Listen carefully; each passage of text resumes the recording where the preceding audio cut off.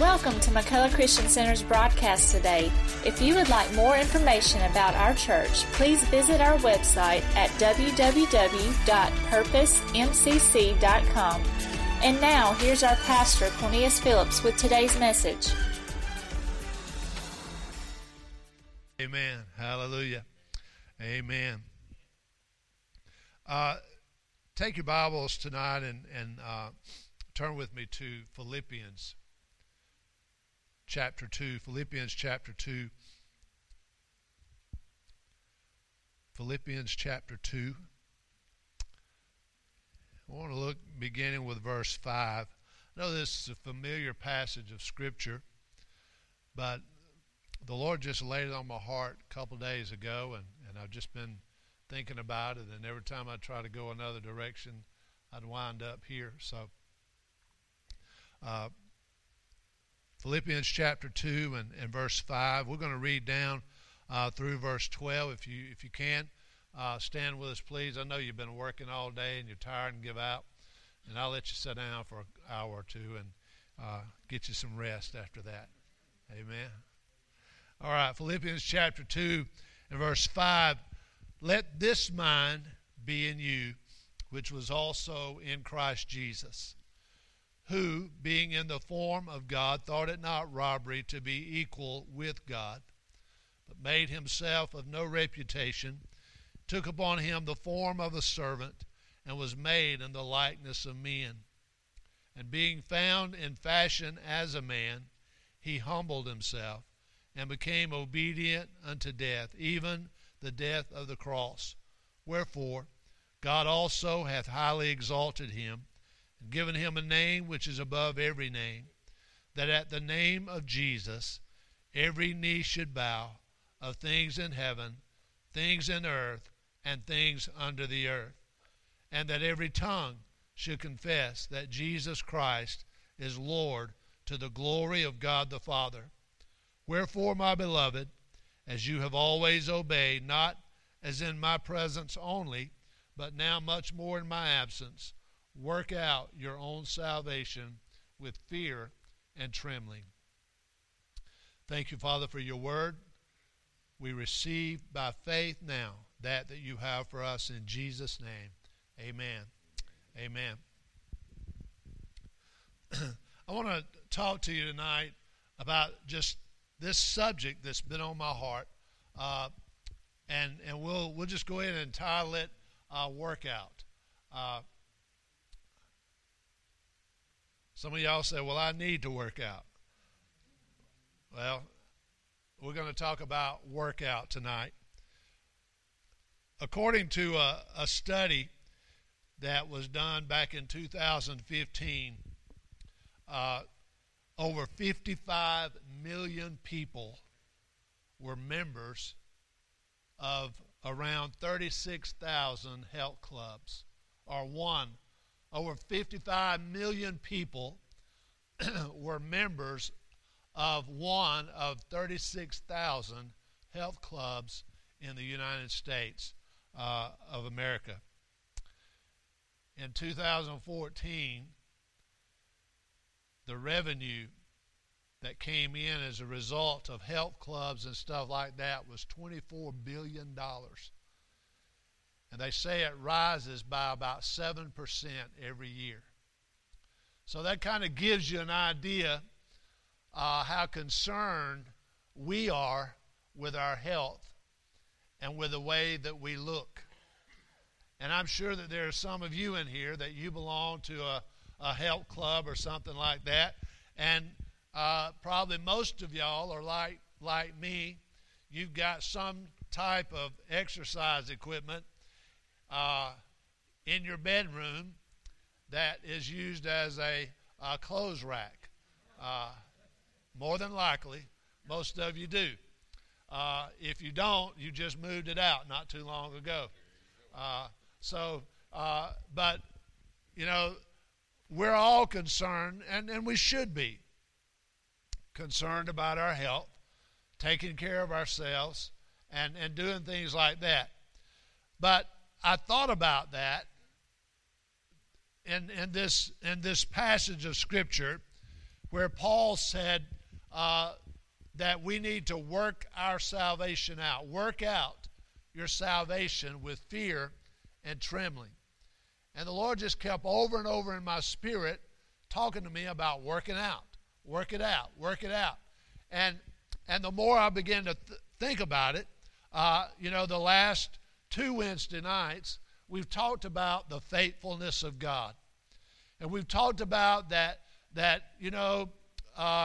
even though there are times that we feel like that God is not listening, we feel like that God is far, far away, we feel like the heavens are brass and that we can't seem to get a prayer through, God is always there.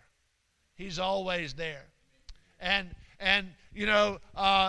so we've talked about how faithful God is. Even in the times when we don't feel Him, that doesn't mean that He's not right there near us. And we talked about that, that our greatest revelation of who God is doesn't come on the mountaintop. But the greatest revelation of who God is will come in your lowest valley, in your worst time, when you're weeping and crying and everything is going wrong. That is where your greatest revelation comes. The greatest sermons that I have preached have come because of trials and struggles and tribulation that I've had to go through. I've said this before, but back in 2007 or 2008, I was sitting in Winn-Dixie parking lot in Monroeville, and we had just got home from Spain Rehab Center in Birmingham. We had been, it was over a month that I didn't set foot in my house. I was in the hospital with Ashley, and then we went to Birmingham and things like that, and it was just a tough time, and I was sitting in the parking lot at Winn-Dixie fixing to get out and go in and get some groceries. And Holy Spirit spoke to me so plainly and so strong into my spirit and said these words: the greatest tragedy of what you've gone through is not the fact of your daughter being injured. He said, but the greatest tragedy will be if you don't learn from your pain. And now I don't know why God spoke that to me, but I took it to heart. And I knew it was God speaking to me. And so from that moment on, I began to say, God, what can I learn by what I'm going through? And I've learned to quit questioning why I'm going through something and begin to question, God, what is it that you're trying to show me?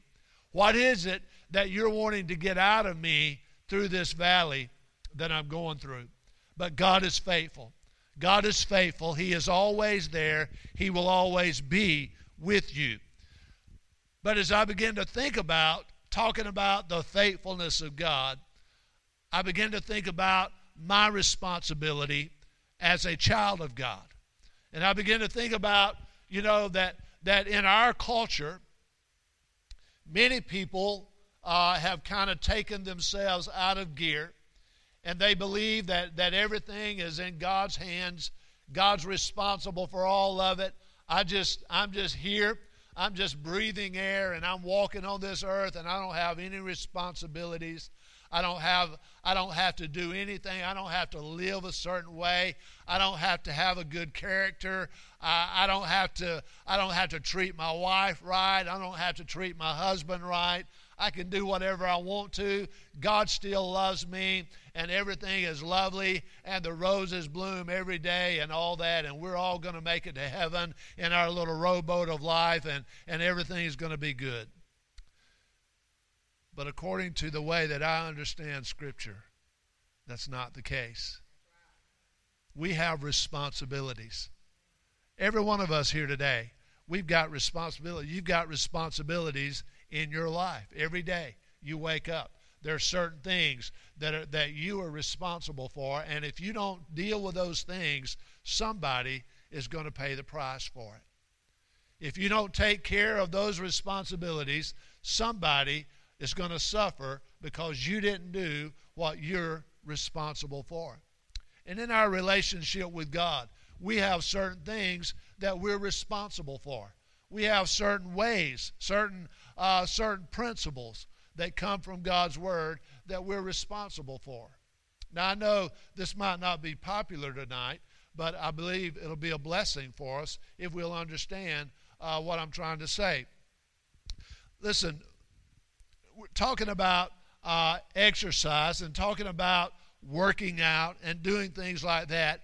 All these people that go to the gyms, the 55 million plus, that was in 2015, so the 55 million plus people that exercise every day, not to mention those of you or those of us that about once a week or once every 2 weeks, we get out and walk a few miles and lay down in bed at night and say, man, I'm doing good.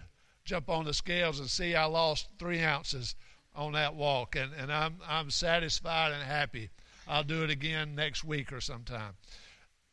But in all of that, listen, the whole concept of bodily exercise is that you are working against something else.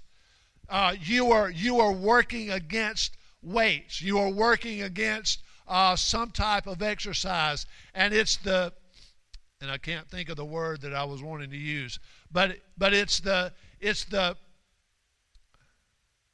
somebody got that word? That's it. It's the resistance.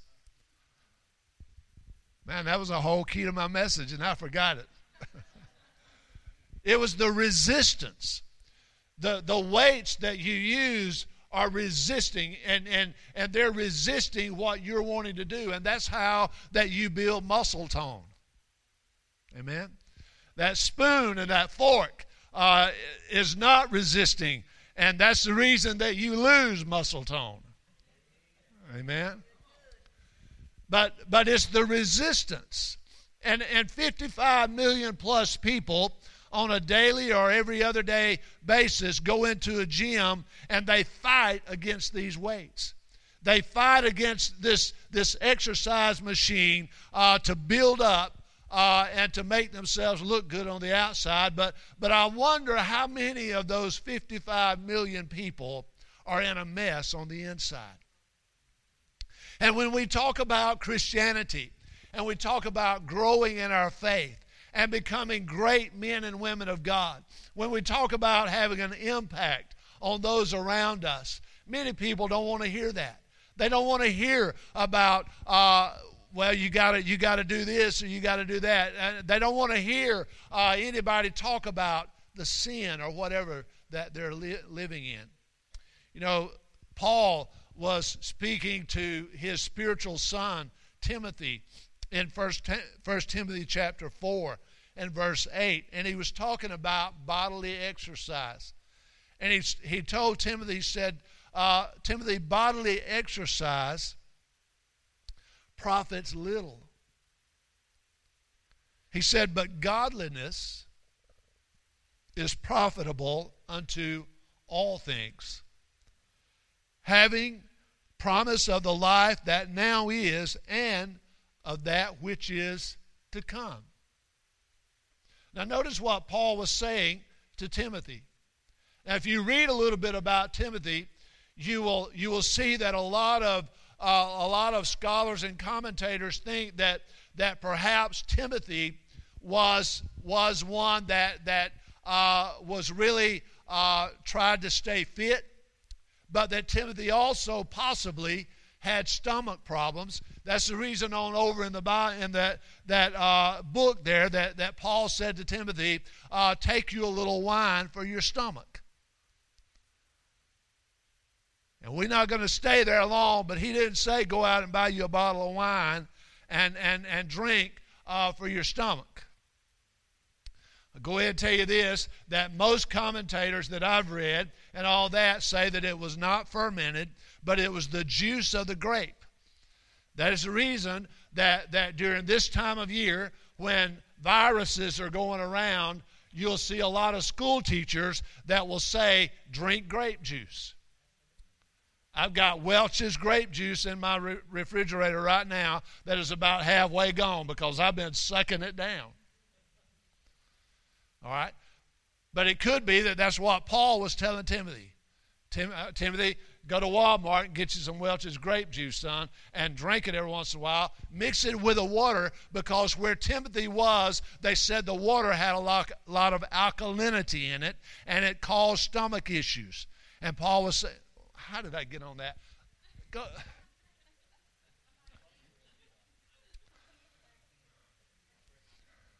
Some of y'all must be drinking wine or something. That's the reason I said that.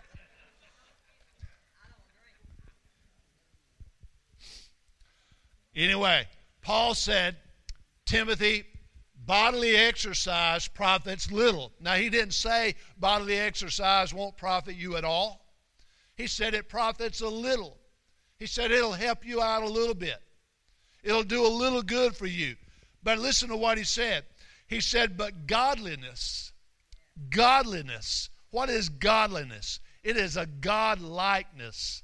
It is a God-likeness. It is becoming in the image of God. And he said, godliness, Timothy, is profitable unto all things. All things. Look at somebody and say, all things. You know, I get frustrated. Judy, several years ago, bought me a little mini gym, and it's in our bedroom, and it's got clothes hanging on it right now. But she bought me this little thing, and it's got a diagram that goes all the way down it. And it's got these different exercises that you can do, and they'll be good for your abs, they'll be good for your shoulders, they'll be good for your stomach muscles. They got some that's good for your legs and all this other stuff. And I get frustrated because I started out and I'd go, well, I did that one, and now I got to do this one, and then I got down, and by the time I got about halfway down the sheet, I said, it ain't worth it. I'm going to just go and get me a loaf of bread and eat peanut butter and jelly and just enjoy life. But listen, it's hard. It's work, and I admire these men and ladies that are disciplined to exercise and things like that. I admire people that can do that. But listen, I've understood what Paul said, godliness profits all in all things. If you are a godly individual, Paul said, you are profiting in all ways. Not only am I going to profit here on this earth, but I'm going to profit in the life to come. Listen, I'm going to leave that exercise equipment in the bedroom one of these days, and I'll never go back to it. But what I'm doing out of this word is going to take me from here to yonder. Amen? But then, in order to really understand what Paul was saying, that we need to work our salvation out, I think we have to go back up to verse 5 in Philippians chapter 2. And Paul kind of gives a rundown there of the example that Christ set for us. And I want to real quickly go through that, because I believe that what we're going to talk about for the next few minutes is probably one of the key areas that if we would understand, that it would cause us to grow at a rapid rate in godliness. Notice what Paul said in verse 5. He said, let this mind be in you, which was also in Christ Jesus. Now, if you look over to verse 3 of that same chapter, you'll see where Paul mentioned about the lowliness of mind. He talked about in verse 3, he said, don't let anything be done through strife or vainglory, but in lowliness of mind let each esteem other better than themselves. So then he talks about, let this mind be in you, which was also in Christ Jesus.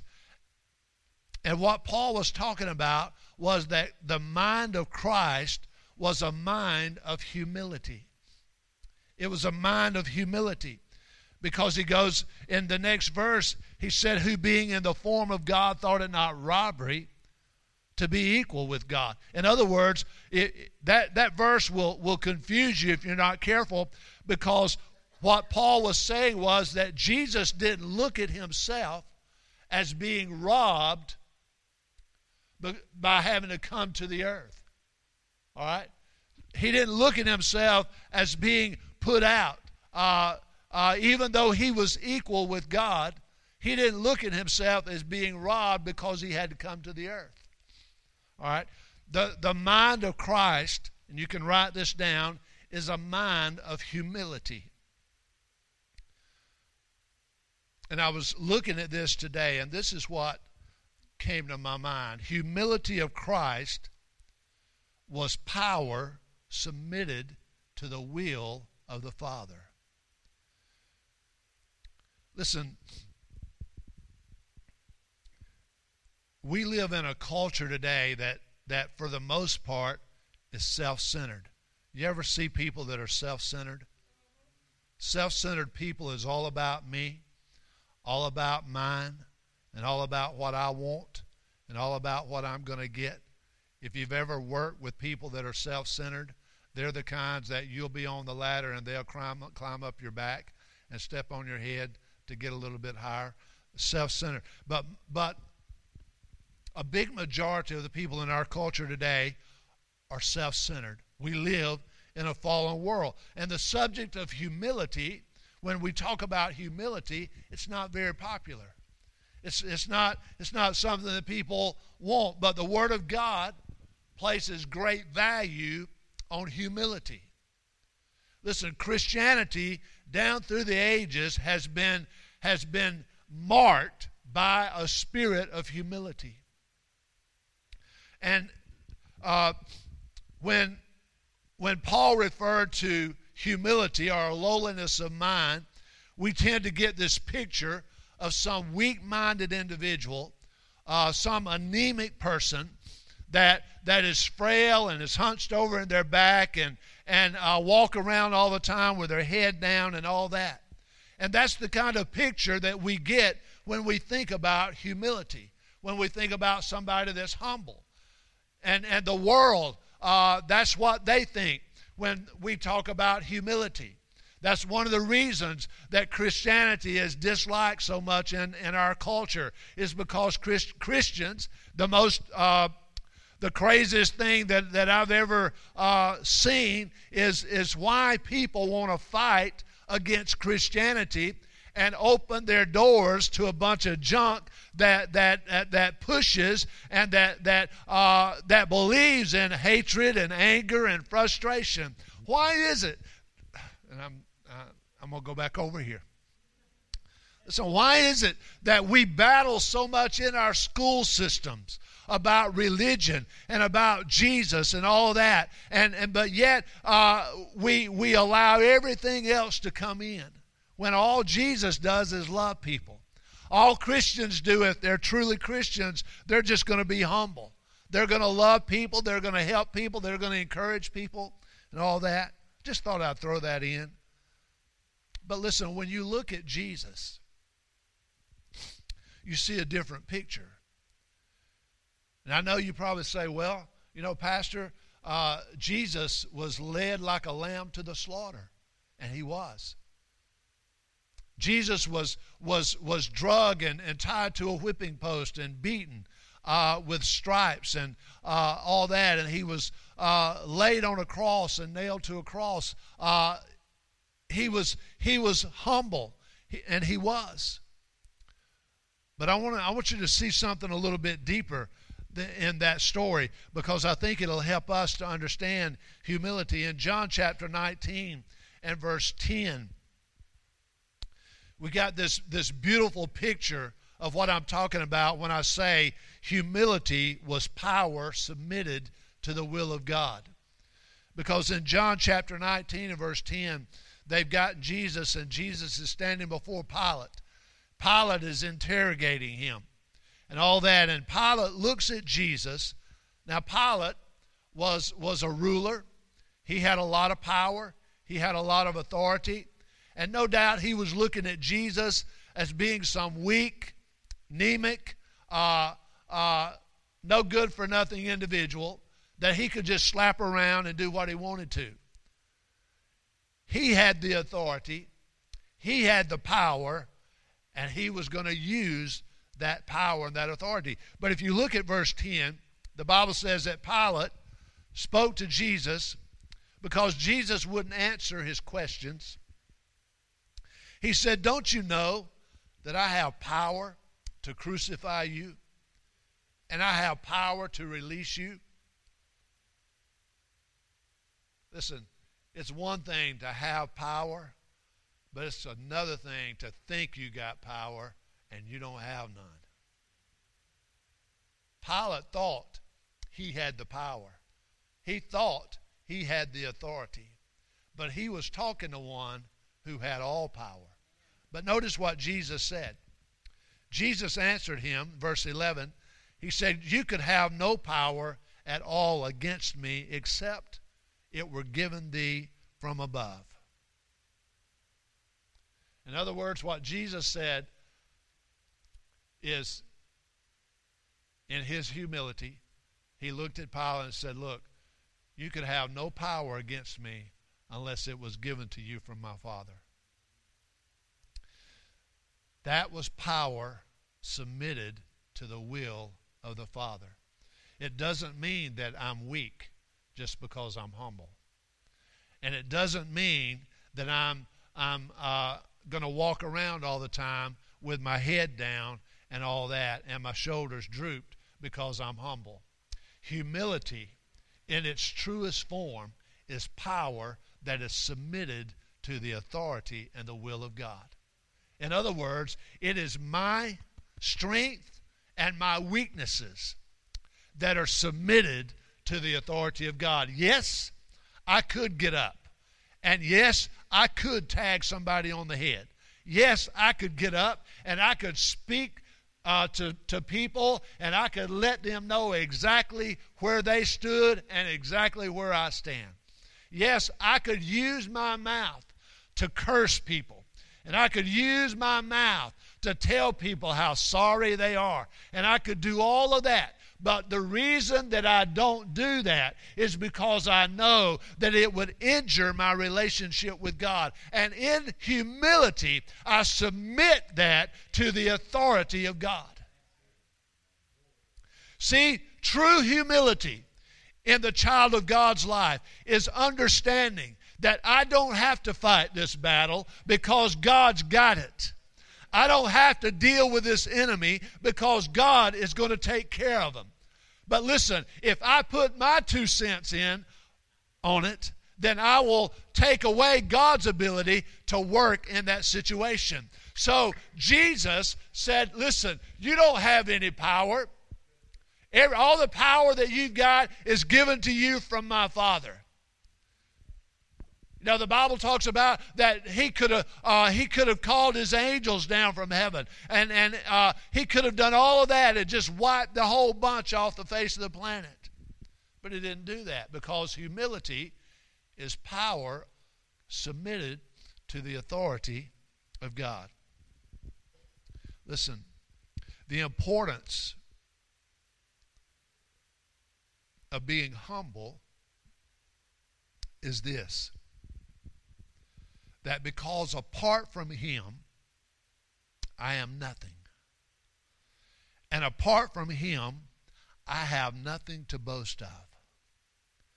See, the mind of Christ was a mind of humility. And then verse 7 said that Jesus made Himself of no reputation. And that phrase, made Himself of no reputation, simply means that Jesus emptied Himself out on the cross. He gave everything He had on the cross. Now remember, we're talking about working out. We're talking about working out our salvation. All right? And I'll get to it in a little bit, but He said, he emptied himself and took upon him the form of a servant and was made in the likeness of men. And being found in the fashion as a man, he humbled himself and became obedient unto death, even the death of the cross. Now, Jesus did all of that. And I want you to get this picture. And I know you've heard this before. Jesus was God. In the beginning was the Word, and the Word was with God, and the Word was God. Jesus was God. He had the very nature of God. He was God.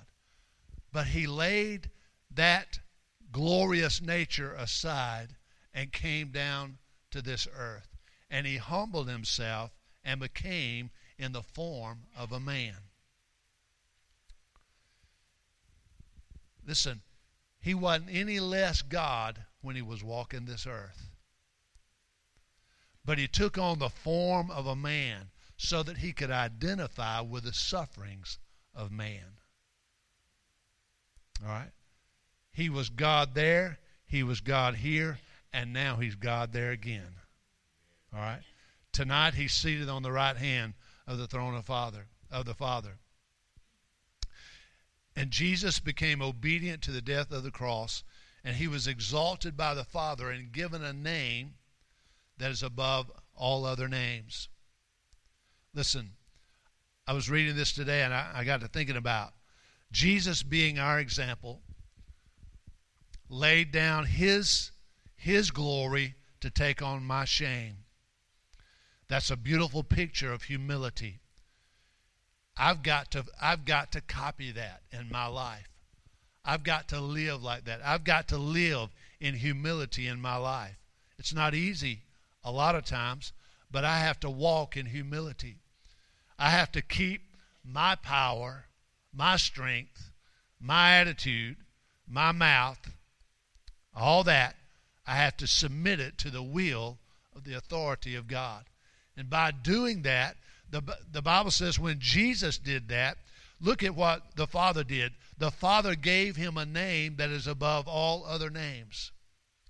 He gave him a name that is above all other names. And it said that every knee would bow at the name of Jesus, of things in heaven, things in earth, and things under the earth, and that every tongue would confess that Jesus Christ is Lord. But he gave him a name that is above all other names. Did you know that if you and I continue to work out our own salvation and continue to walk in line with God's Word, there's going to be a day that God's going to give you a new name? He's going to give you a new name. There's even a time that God said, draw nigh to me, and I'll draw nigh to you. There's going to be a time when God's going to exalt us. The Bible says in 1 Peter chapter 5 and verse 6, humble yourselves under the mighty hand of God that he may exalt you in due time. He exalted Jesus. He gave him a name that was above every other name. There's going to be a time in due time that he's going to exalt us. And then there's going to be a time that we're going to get a new name.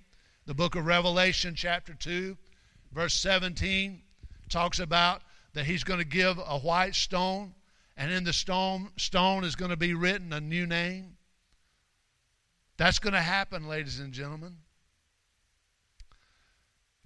But here's the thing. The obligation that you and I have as Christians is to work out our salvation. And I'm going to go through this real quickly. The example that Christ set of obedience before us. Listen, what Jesus did brought my salvation. It brought my redemption. But I want you to think of it like this. My salvation rides on the rails of obedience. Now, I know that there are those that say, well, you know, I was saved when I was 10 years old, and I'm still saved.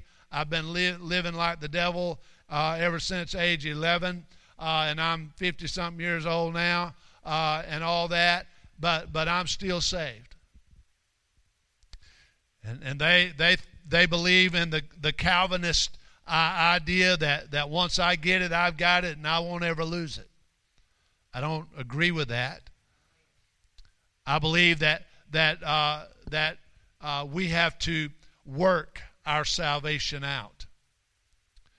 But my salvation, I believe, rides on the rails of obedience. Now, listen, if salvation came through the cross came through obedience. If my salvation came through the cross came into my life through the obedience of Christ. So if I say that I have salvation, then that says that I am going to walk in obedience to what Christ wants in my life. And when I talk about working, when Paul talked about work your salvation, work out your own salvation, what he's talking about is carry your salvation to its full perfection. He didn't say you got it, you don't have to do anything else. He didn't say once you get it, you become a lifetime member. He said, work out your salvation. In other words, carry your salvation to its full perfection.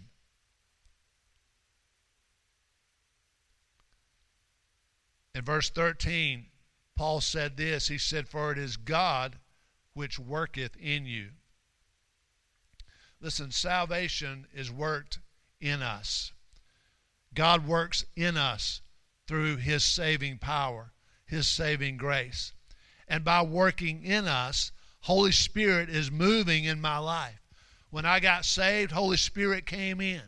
Holy Spirit began to lead me. Holy Spirit began to convict me of certain things. Holy Spirit began to teach me certain things.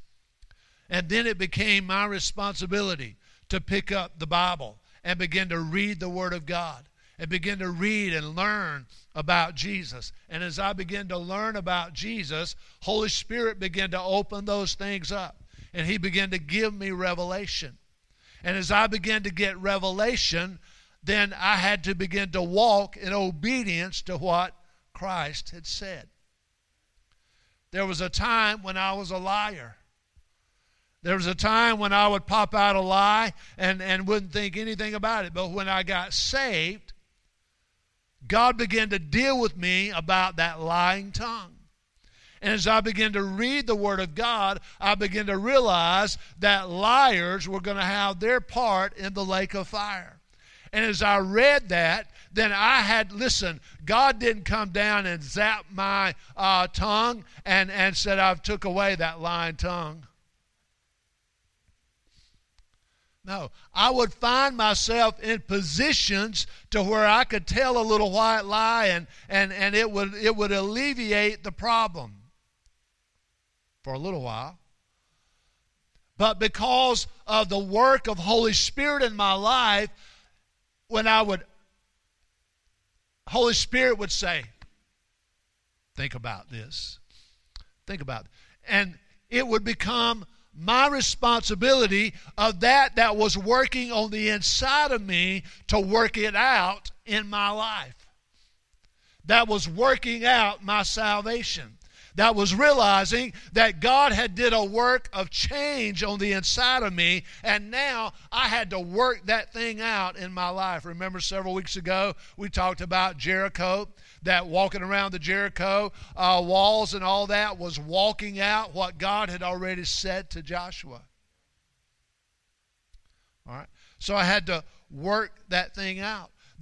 You might be here tonight and you might can relate that there was a time in your life that you had a filthy mouth and you wouldn't think about telling a dirty joke or something like that. But when Jesus came into your life, God began to work in that.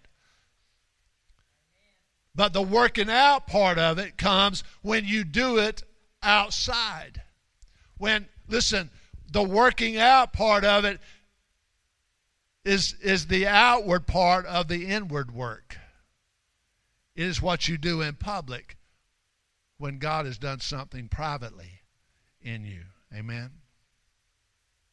Listen, salvation, I believe, is like sanctification, that we are working, and God is working in us, and He is perfecting us every day that we live. I look back years ago, or I look back even a year ago, and I see I've grown in areas.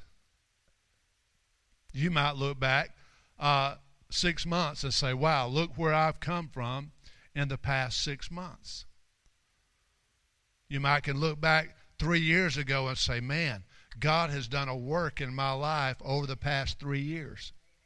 You see, because you're growing, and that is working out your salvation. You are growing more and more like your daddy. And that's the whole concept that Paul was talking about when he told the Philippian believers, work out your salvation with fear and trembling. Don't just take this thing as you've got your name on a roll book somewhere, but work out this salvation with fear and trembling. Listen, and it comes through obedience and the help of God's Spirit working in our lives. Now, in 2 Peter chapter 5 and verse 5, Peter said this, beside this, giving all diligence, add to your faith virtue. I want you to notice that, what Peter said there. He said, beside this, giving all diligence, add to your faith. If you add to your faith, that would mean that you already possessed faith. Isn't that right? If you add to something, it means that there's something already there of the same character, and you add to it. And Peter said, add to your faith. Add to your faith virtue, and to virtue knowledge, and to knowledge temperance. And he goes on down, and he talks about all these things that you need to add in your life. Now, I don't know about you, but I haven't always been temperate. Even a few years after I got saved, I wasn't temperate. I didn't have no temperance in me. All right? And there was a while after I got saved that I didn't really know as much as I thought I knew. I was raised in a Christian home, but I realized that I didn't know near as much as I thought I did. But I had to add some knowledge, and I had to add some temperance, and I had to add some faith. I had to add some patience. I know y'all got plenty of patience and all that. Well, you're going to get some more, though. God is liberal on giving patience. And somebody said, well, don't pray for patience because God will put you in a situation to get it. Well, it don't matter if you pray for it anyway. He's going to do it, all right? All right, you're going to have to deal with these things. And God is saying add to what you've already got.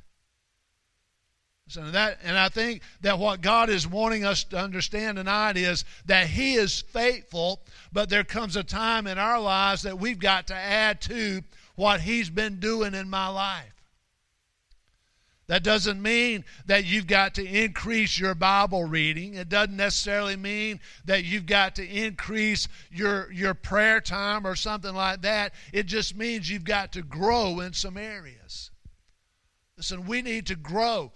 Listen, the body of Christ has the same power available today that they had 2,000 years ago, but we're not seeing it. Why? Because the body of Christ is not growing. All right? When I grow and when I mature as a child of God, you know what? I'm going to not only get closer to God, but I'm going to begin to look more like Him. I'm going to begin to act more like Him. And I'm going to find myself taking up His habits.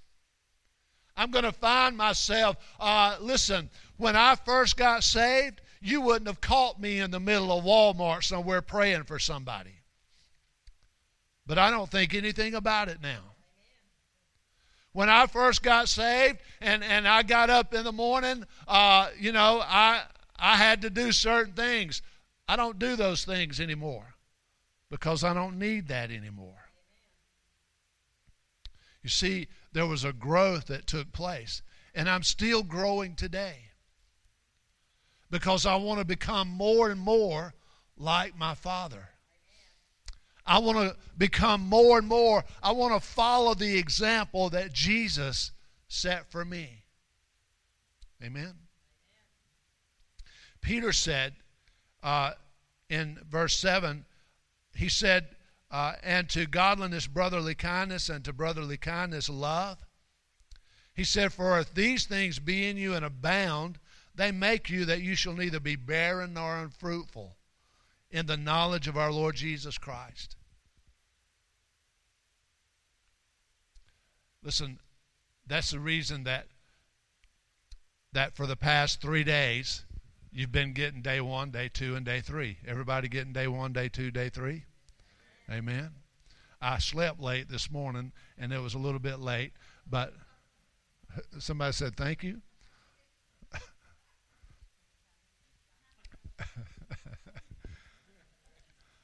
But day 4 will be rise up early and seek the Lord. All right? But that's the whole idea with that. And it's what Brother John was talking about Sunday morning. That we grow as we study the Word of God and as we pray and as we give God time. Listen, today was one of those days with me that it started out fast, it started out early, and it went real fast for a few hours, and I didn't have time to do anything. But you know what? It took me 5 minutes to do a devotion and a time of prayer this morning when I first got up. When I was sitting on the edge of the bed, I did that little devotion. You see, it don't take long, but you better be careful, because once you do it, 5 minutes not going to be long enough. Because that'll be the thing that you look forward to every morning. It's better than grits and eggs. Amen? You look forward to spending that time with God. Listen, there are times when life gets so crazy and so busy that I don't get the time that I need to spend time with God. And there are times when I stand at the back door of the house and look out to my shed down there, and I'm longing. I said, God, I just want to get a little time to get down there in that little 8x8 cubicle office of mine and spend time with you. And I'm walking down the hill going to my shed, and I'm saying, God, thank you that I have this time that I can get together with you. Because God is working in me, and as God works in me, there are things that are being worked out of me. And I'm working out that relationship with God. Listen, I want to tell you tonight that there were things that I struggle with and I battle with, spiritual things, and I was saying, God, I don't understand, God, why is this happening and why isn't that happening, God? It happened with them. It's not happening with me. And why is this happening? Why do they do that? And why don't they go here? And why don't we do that? And all that. And God said, stop. He threw a pillow at me like I do the dogs at the house when they're barking. I throw a pillow at them. God threw a pillow at me and he said, stop and be quiet. He said, get with me, and if you will get with me, I'll work some things in you, and then you can begin to work these situations out in your life because you're working out your salvation. I'm fixing to close. Listen, Jesus said in John 8, verse 30, he talked about that if you're going to be his disciples, you've got to continue in his word. Pastor John talked about this Sunday morning. Continue in the word. He said, then you are my disciples. So how do I work out my salvation? You have to depend upon God's grace. You have to realize that this is greater and bigger than you. And so you have to depend upon the grace of God. Not the grace that saved you, but the grace that keeps you. The power of God working in your life. It's not about me. It's about me humbling myself before Him and allowing His grace to work in my life. Develop that time of prayer and study with God's Word. Listen, Hebrews chapter 7 and verse 25 says that He is able also to save them to the uttermost that come unto God by Him, seeing He ever lives to make intercession for them. God can save to the uttermost. That doesn't necessarily mean that He can get the worst of the worst of the worst of the worst sinners. It can also mean that He can take you, a good old boy or a good old girl, and save you to the uttermost. Hebrews chapter 7 and verse 25. And you have to resist the temptations of the world. If you're gonna work things out, if you're gonna work your salvation out, you got to realize that sin is the rattlesnake that will bite you with venom. Sin is that venomous bite that will rob you of your joy and your peace. So you have to resist that and draw close to God. And then Paul said, you work your salvation out. But here's the mindset that you use in working it out. Work it out with fear and trembling. And we've all said, well, I fear God. And when I say I fear God, that means I'm reverencing God. But if you study that a little bit, you'll find that it's not only talking about godly reverence. And I believe that what Paul was talking about when he said work your salvation out with fear and trembling is that in order for me to fear the Lord, I must know His holiness. I must know that God is holy. I must know that God is a God of justice.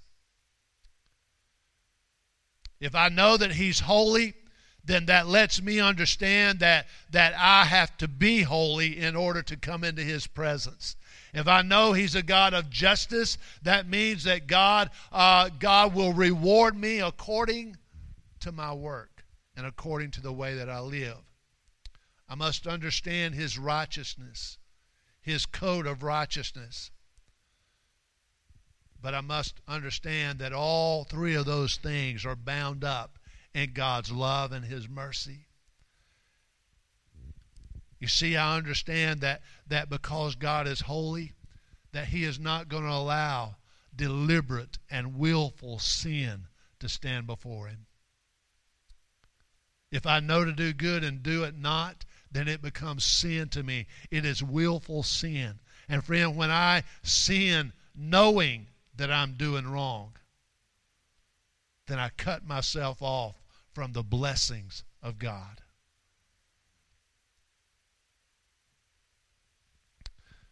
Listen, godly fear can only be if we know God.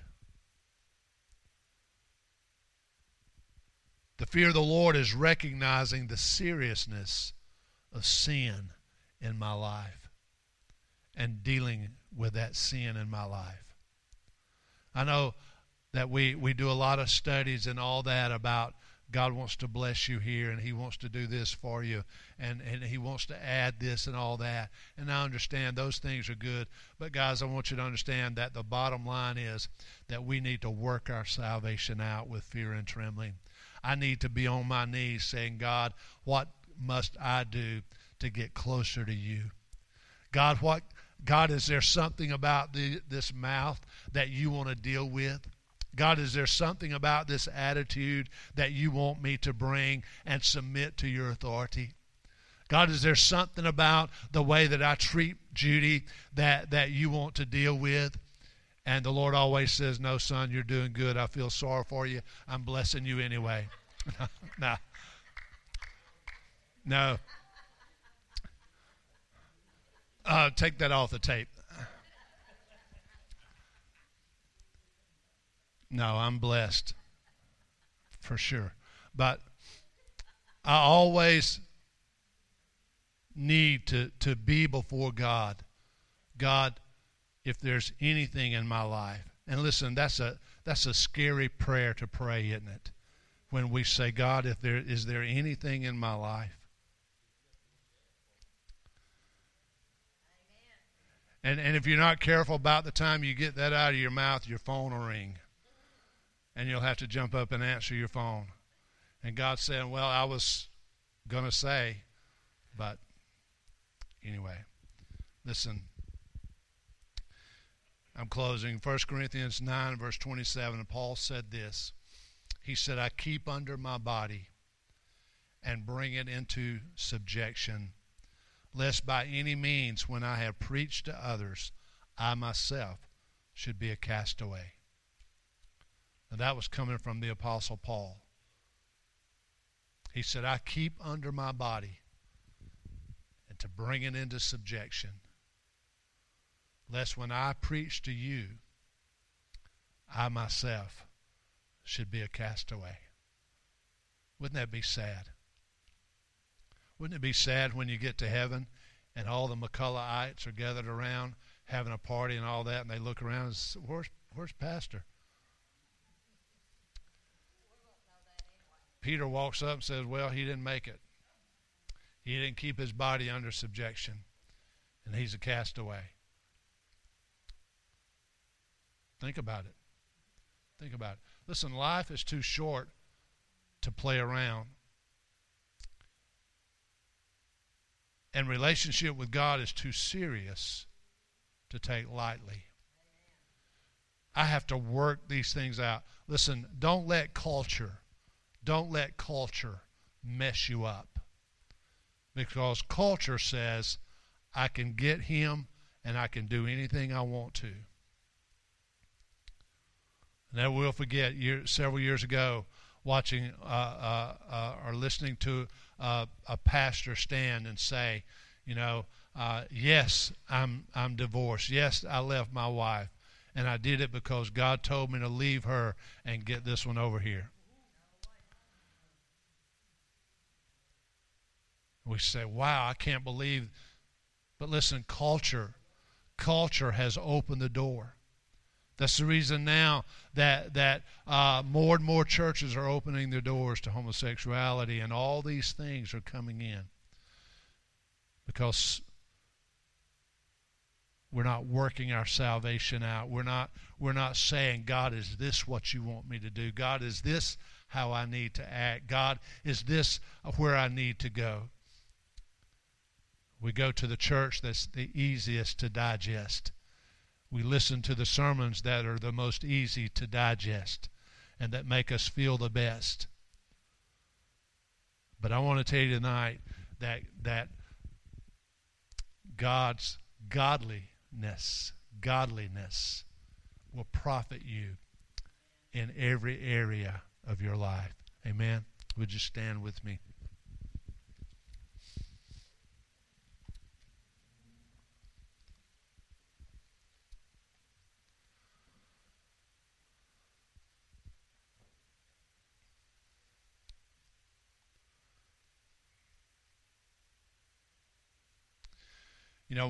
One of my most favorite things to do, and it's very simple, and you might think it's crazy or whatever, but one of my favorite things to do in my time with God is to kneel or sit in my chair or ever how I'm going to do, and open my Bible and I might have a scripture or something that's been on my mind, or I might just read. But when I start reading, I read. I read, pray, whatever how you want to say it. And I just pray the scriptures. And I pray the Word of God. And I pray, God, help me. Give me understanding, Lord. Don't let me miss the truth that you're wanting me to see in the Word. Because, God, I want to grow. I want to grow. Listen, for years and years, I studied to preach. I studied to get a sermon. I studied to get a message that I could stand before people and preach it. And I found myself dying. I found myself slowly fading out. And I wondered what was going on. And the Lord spoke to me and he said, son, you need to quit studying to preach to others. He said, you need to let me feed you. And out of the overflow of your spirit, I will speak to others. Bottom line, I had to fill myself up. And out of the overflow, God speaks to others. You see, fill yourself up, and God will cause your overflow to be a blessing to others. Let's pray. Father, we love you.